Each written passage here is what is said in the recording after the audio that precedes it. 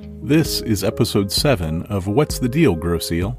A podcast focusing on the people, places, and history that make Grosse Ile unique. I'm Ben Fote. Today I'm speaking with John Hardig. John is a difficult person to introduce because there will always be a lot left out. I'll include a link to his website in the episode description. John is a visiting scholar at the University of Windsor's Great Lakes Institute for Environmental Research, and an author of books about the Great Lakes and freshwater ecosystem conservation. What is probably most important for our topic today, though, is that he was part of the group that set up the Detroit International Wildlife Refuge in the late 90s into the early 21st century. I wanted to ask him about Grosse Ile's Gibraltar Bay unit of the refuge. I'm confident that you're going to join me in wanting to hear more from John about the rest of the refuge in future episodes. Well, I want to thank you for taking the time to help us know more about the Detroit River International Wildlife Refuge, John. Thanks for being on What's the Deal, Grosse Ile? My pleasure. So nice to be with you and spend some time on this important topic. Yes. Well, as an islander, it's sometimes easy to forget that Grosse Ile's in the middle of an international wildlife refuge. Just how big is it, and how have pieces of property become part of the refuge? Well, think about creating an international wildlife refuge. That's no small task. But, no one organization, no one entity can own everything. So right from the get-go, right from the very beginning in 2001, it was founded on partnerships. So the refuge started out, and we looked at some lands that were already sort of in conservation, but we could make some improvements. So early on, the U.S. Fish and Wildlife Service signed a memorandum of understanding, with the Michigan Department of Natural Resources. So the Point Mouillet State Game Area and the Erie State Game Area are on this U.S. registry of lands for the International Wildlife Refuge. We wanted to show people how we're working together. We're not all working separately, So, and of course, Point Mouillet has places like Stony Island, and it has Celeron Island in it. So they're technically part of the refuge. They're owned by Michigan DNR, but they're cooperatively managed in the spirit of the refuge. So there are places. We've started out looking at some industrial properties. So think of Henry Ford and down in Monroe at the mouth of the River Raisin, and there was Ford Marsh. It was beautiful, and so back then Ford and ACH, Automotive Components Holdings Inc., donated 240 acres of the East Marsh to the refuge in the spirit of it. Think of DTE Energy and power plants, and so early on at Fermi Power Plant, they only use a very small footprint for producing power, and they have lots of buffer around it. And so we could come in and better manage that for wildlife, for habitat, for conservation. But then they still own the property then? They own the property, but we cooperatively manage it. So we signed a cooperative management agreement for that. Go 25 years. We could up it at the end of that. So a whole host of different creative tools to build a refuge. So right now, there's about 18,500 acres of land devoted to conservation and outdoor recreation. There's about, I would say to you, about 4,800 in Canada, about 3,800 by Essex Region Conservation Authority for people who know the river. White Sands and Holiday Beach nature area, conservation area would be two that are in part of that. And then City of Windsor has about 1,000 acres. Places like Ojibwe Prairie, one of the last remaining tall grass prairies in southwest Ontario. And then there's the U.S. Fish and Wildlife Service. The Fish and Wildlife Service own and cooperatively manage about 5,800 acres. So you add that up and you say 18,500 acres is not a big number, but when it's not big relative to national wildlife refuges in Alaska. But if you think about it, if you look at the population, the human population of Windsor and its metropolitan area, Detroit metropolitan area, and Toledo and its metropolitan area, there's nearly 7 million people in a 45-minute drive. So really cool. What an opportunity to bring conservation to cities and to make nature part of everyday urban life. Yeah, it's definitely a unique opportunity. And it's certainly one of those things that makes Grosse Ile a very unique place in the world, for that matter. Yeah, right in the middle of the refuge. Right.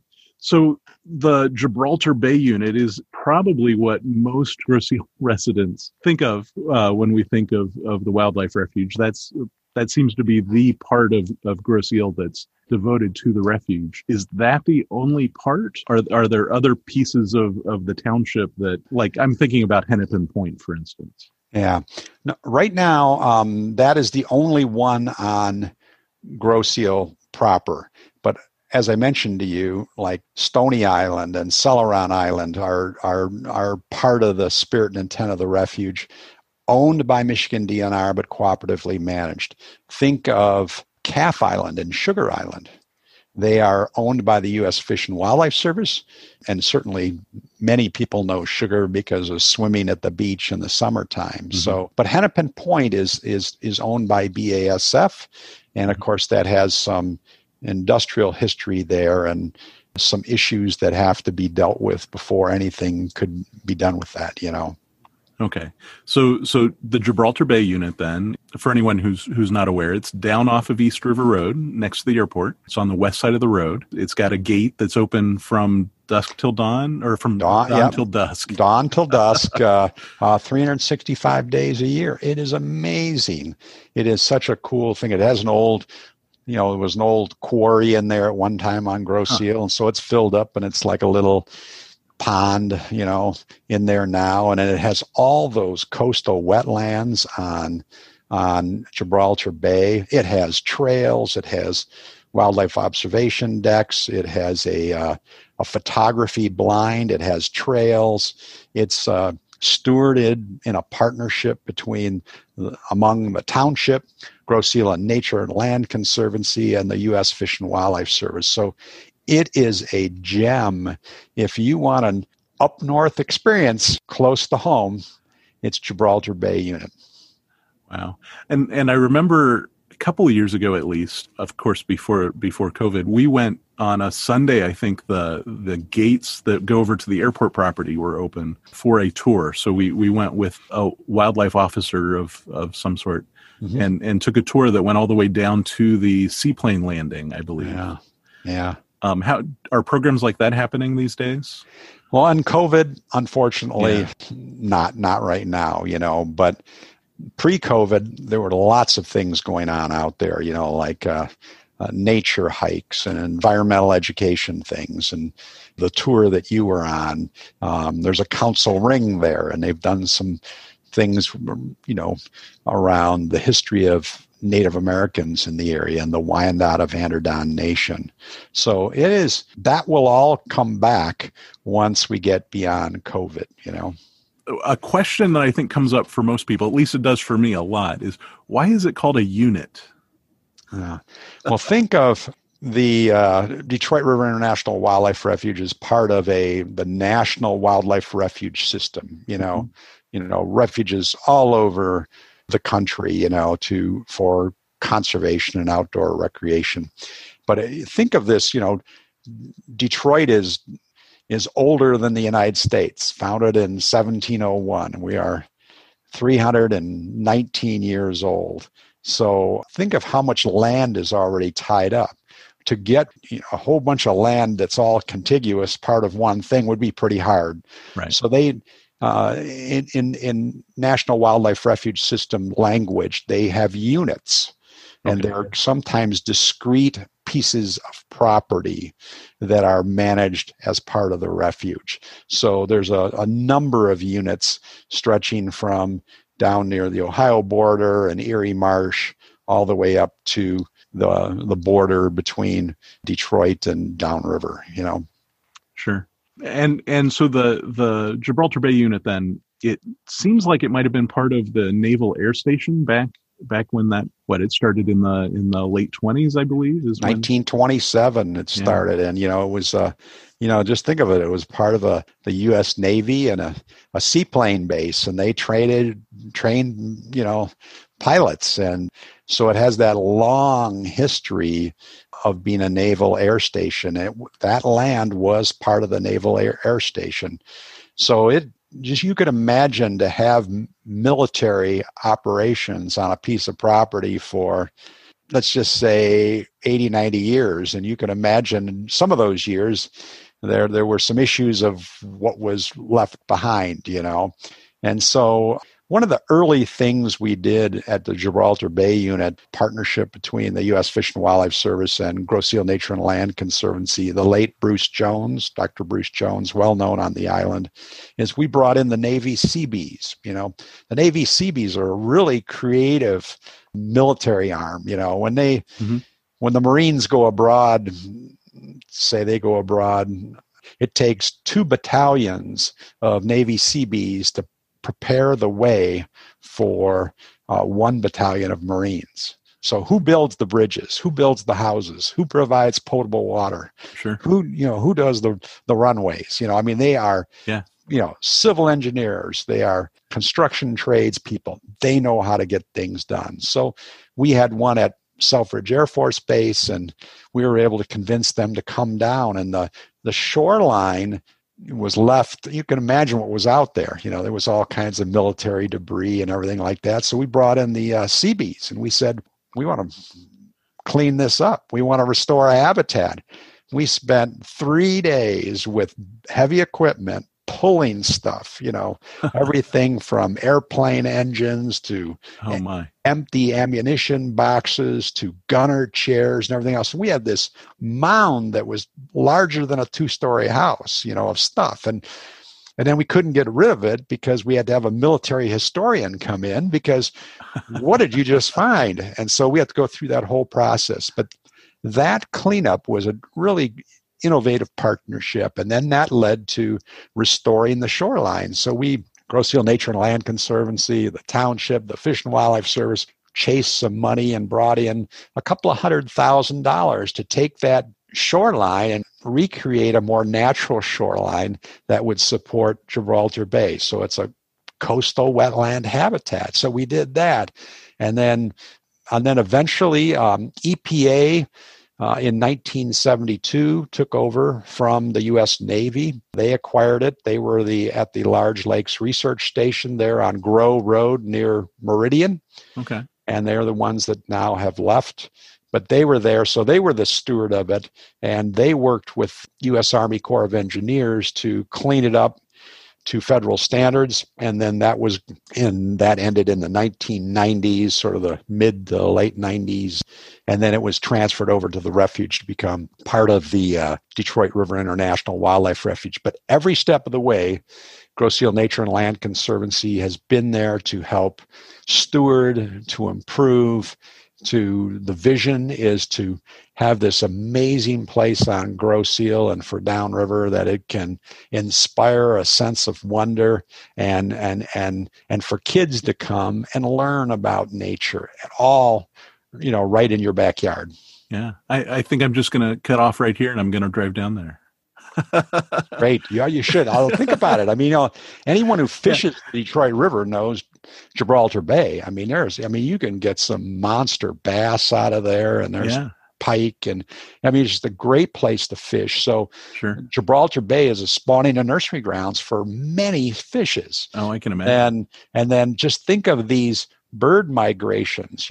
We are the intersection of the Atlantic and Mississippi flyways, and they need places to stop and rest and feed. Well, the uplands of those 40 acres of uplands are stopover habitat for migratory birds. Right now we're recording in November of 2020 and everyone's going over the toll bridge. I think it was just the other night somebody mentioned that some kids that had come over for a football game, some of the players had never seen swans before. Really? And they came over the toll bridge and there were hundreds of swans, I'm sure, and I'm sure they're in the migration path right now. Yes, on their way through. Yeah, it's amazing. Just when the canvasback come through, and it is just and starting in the fall when you have the raptor migration, and 23 species of raptors cross the river, and there's Detroit River Hawk Watch, and it's just, there is so much that's really unique about the place we call home. It's easy to take for granted since we drive through it every day. It's amazing. So we've talked about what's going on here, focusing mostly on what's on the island right now, but we can't ignore that the new visitor center, the property's opened up. I think just a few weeks ago, they opened up the dock for fishing and the trails for people to hike. But the visitor center isn't open yet because of that one thing that we're all tired of. But soon, very soon, it will be open to us. So how does that change anything with what happens here in the unit, or will that provide more staff to the program? Well, I think it's going to be a game changer because, think of the reputation that Downriver has, and it's, part of the Rust Belt, and we have a polluted river in the Rust Belt, and our waterfront is dominated by industry. But now we have North America's only international wildlife refuge, and the visitor center is there in Trenton, but Humbug is partly in Gibraltar and partly in Trenton. But the Humbug Marsh is truly unique with the kinds of species there, and there's an international convention called the Ramsar Convention, and it identifies wetlands of international importance, not national importance, not state or provincial, not local or regional. By convention, you mean like a treaty? Like a treaty. So think of the Ramsar Treaty. It's like a treaty. Yeah. Okay. And so there are about, 2,200 throughout the world. There's 41 or 42 in the United States and only one in Michigan. It's Humbug Marsh. It's pretty cool. Yeah. So that, it's really something special and something, that you can go and get close with nature like Gibraltar Bay Unit. But that is, once the visitor center opens, they're going to be adding more staff. They will add, more staff, and park ranger, other staff, another maintenance person. So that those people are not just for Humbug and the Refuge Gateway, they're for the whole Detroit River International Wildlife Refuge. So you will, if you have another park ranger, you will see more programming at Gibraltar Bay Unit. You will see more educational things going on with schools and kids and bringing them. Learning outdoors that we've discovered is so important.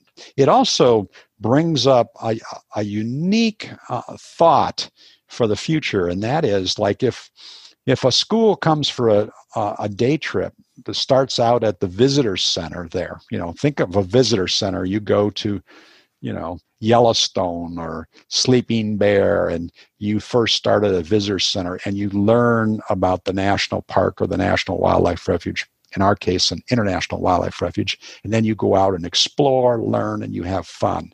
So you would start there. If they had a day trip or even a half a day trip, you could start in the visitor center. You could go and learn and have fun in Humbug and the Refuge Gateway. You could come over to Gibraltar Bay Unit. The options are amazing to give a compelling educational experience that is outdoors. This visitor center has added a new element of ecotourism to Downriver. It's been a long time coming. It sounds like it's taken about 20 years to get to this point, but it's going to last for a very long time. It's going to last, and only, it's going to improve over time too. It's going to really, because it's all the things we do. And I think, that there's lots of wildlife refuges, 500 plus throughout the country and everything, but there's only a handful that are truly urban. And this is an urban refuge. And 80% of all the United States and Canadian people now live in urban areas. Sure. Where's the next conservationist? Where's the next environmentalist? Where's the next sustainability entrepreneur going to come from? It's going to have to come mostly, predominantly from urban areas. So what an opportunity to inspire kids at a young age, to give them these compelling experiences, to develop a stewardship ethic so we don't go back to crisis management and have to deal with some of the things we've dealt with time and time again. Sure. And that segues to my next question, which is, what can we do as just ordinary citizens to support the refuge? I think that one of the really important stewards of the Gibraltar Bay Unit is the Grosse Ile Nature and Land Conservancy. Get involved. Attend one of their meetings. Volunteer to do some of the open space work and Manchester Woods, and there's so many things you can get involved with. There's also a friends group for the Detroit River International Wildlife Refuge. They're called the International Wildlife Refuge Alliance.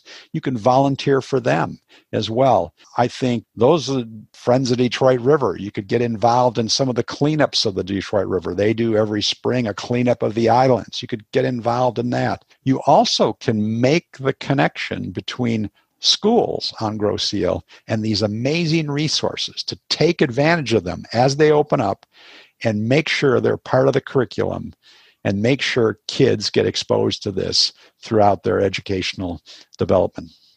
And I imagine just making sure that we all visit and appreciate them in not just drive by. Not just drive by. You have to go and see it. I think if you could go out yet this fall, as the next few days are going to be awesome, go to Gibraltar Bay Unit. There you've got parking. Park your car. Take a hike. See it. You will be amazed. You will not be disappointed with what you see and the experience you have. Oh, I'll tell you, your excitement for this is infectious, and I'm glad we get to share this. We're at the end of what I've planned at this point. As I explained earlier, that I like to give everyone a chance to give a wish to the island or to the folks of Grosse Ile. Do you have a wish you want to share with us? Yes, I do. I think since we've talking about the Gibraltar Bay Unit, and the township has done an amazing job of greenways. Think of the trails on the island and bicycling and walking and jogging and connecting the downtown area with some of these nature places and everything else. So if you come south on Meridian, you hit Grow Road on the Greenway Trail, right? And then you turn left. And then you head, east, and you go towards the Alpaca Farm. Yeah, go past the Alpaca Farm, and then you hit East River Road. That's it. That's the end of the Greenway Trail. So since we're talking about Gibraltar Bay Unit, a low-hanging fruit is to extend that Greenway Trail from the corner of Grow Road and East River down to the Gibraltar Bay Unit to give more people an opportunity to bicycle and get there, not just by car. I think that would be really cool thing to do. That's my short-term wish. My big long-term wish, if you want to think big, it would be, and you mentioned it, Hennepin Point. If we could, do a partnership with BASF to clean that up and make that into a conservation area for the township, that would be amazing. That would think of if you go on the kind of the western tip of Belle Isle and you sit out there on the point and you look at downtown Detroit and the skyscrapers, you see the Ambassador Bridge, you see Windsor, that compelling view. If you went out on Hennepin Point and could sit, and the view would be amazing. And that land is really important also to migratory birds and everything else. So there's a lot that could be done there, and that would be a long-term dream. And I think anyone who goes down to Bishop Park in Wyandotte and looks out over it, and you think, wow, if I could just go over there. Just that much more. Well, I really appreciate this. Thanks so much for sharing about this today. I'm sure thousands of Islanders join me in anticipating the opening of the Refuge Gateway, the building, and the programs that will come with it. It sure seems like the future of the Detroit River is really, really bright.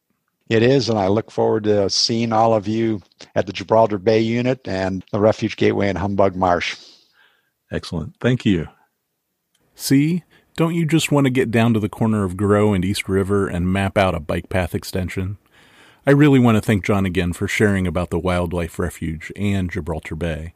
It's a bit of a hidden gem on the island that more people should visit. This episode is coming out on November 12th, 2020, so you still have time to call in or email what you're thankful for the Thanksgiving episode. Look for the email address and phone number on our Facebook page, facebook.com/WTDGI. And keep the suggestions, comments, and reviews coming in. Next week's episode, episode 8, will be with Tracy Pierce from Grosse Île's Rotary Club. Tracy started a weekly video series on Facebook called Good News Grosse Île. We're going to talk about Rotary and why everyone is sharing good news. What's the Deal Grosse Île is recorded and produced by me, Ben Fote. You can keep in touch with me through the What's the Deal Grosse Île Facebook page or email me at whatsthedealgi@gmail.com. You can share episodes from Facebook or hear them from the website, whatsthedealgi.com. And of course, it never hurts to subscribe so you can get the latest episodes through your favorite podcast delivery tool, like Spotify, Apple Podcasts, Pocket Casts, and so many others. Our intro and credit music is Mocktails in the Rain by Auntie Ludo, which is used through a Creative Commons license. Find more of his music on soundclick.com as Auntie's Instrumentals. Thanks for listening to What's the Deal, Grosse Île?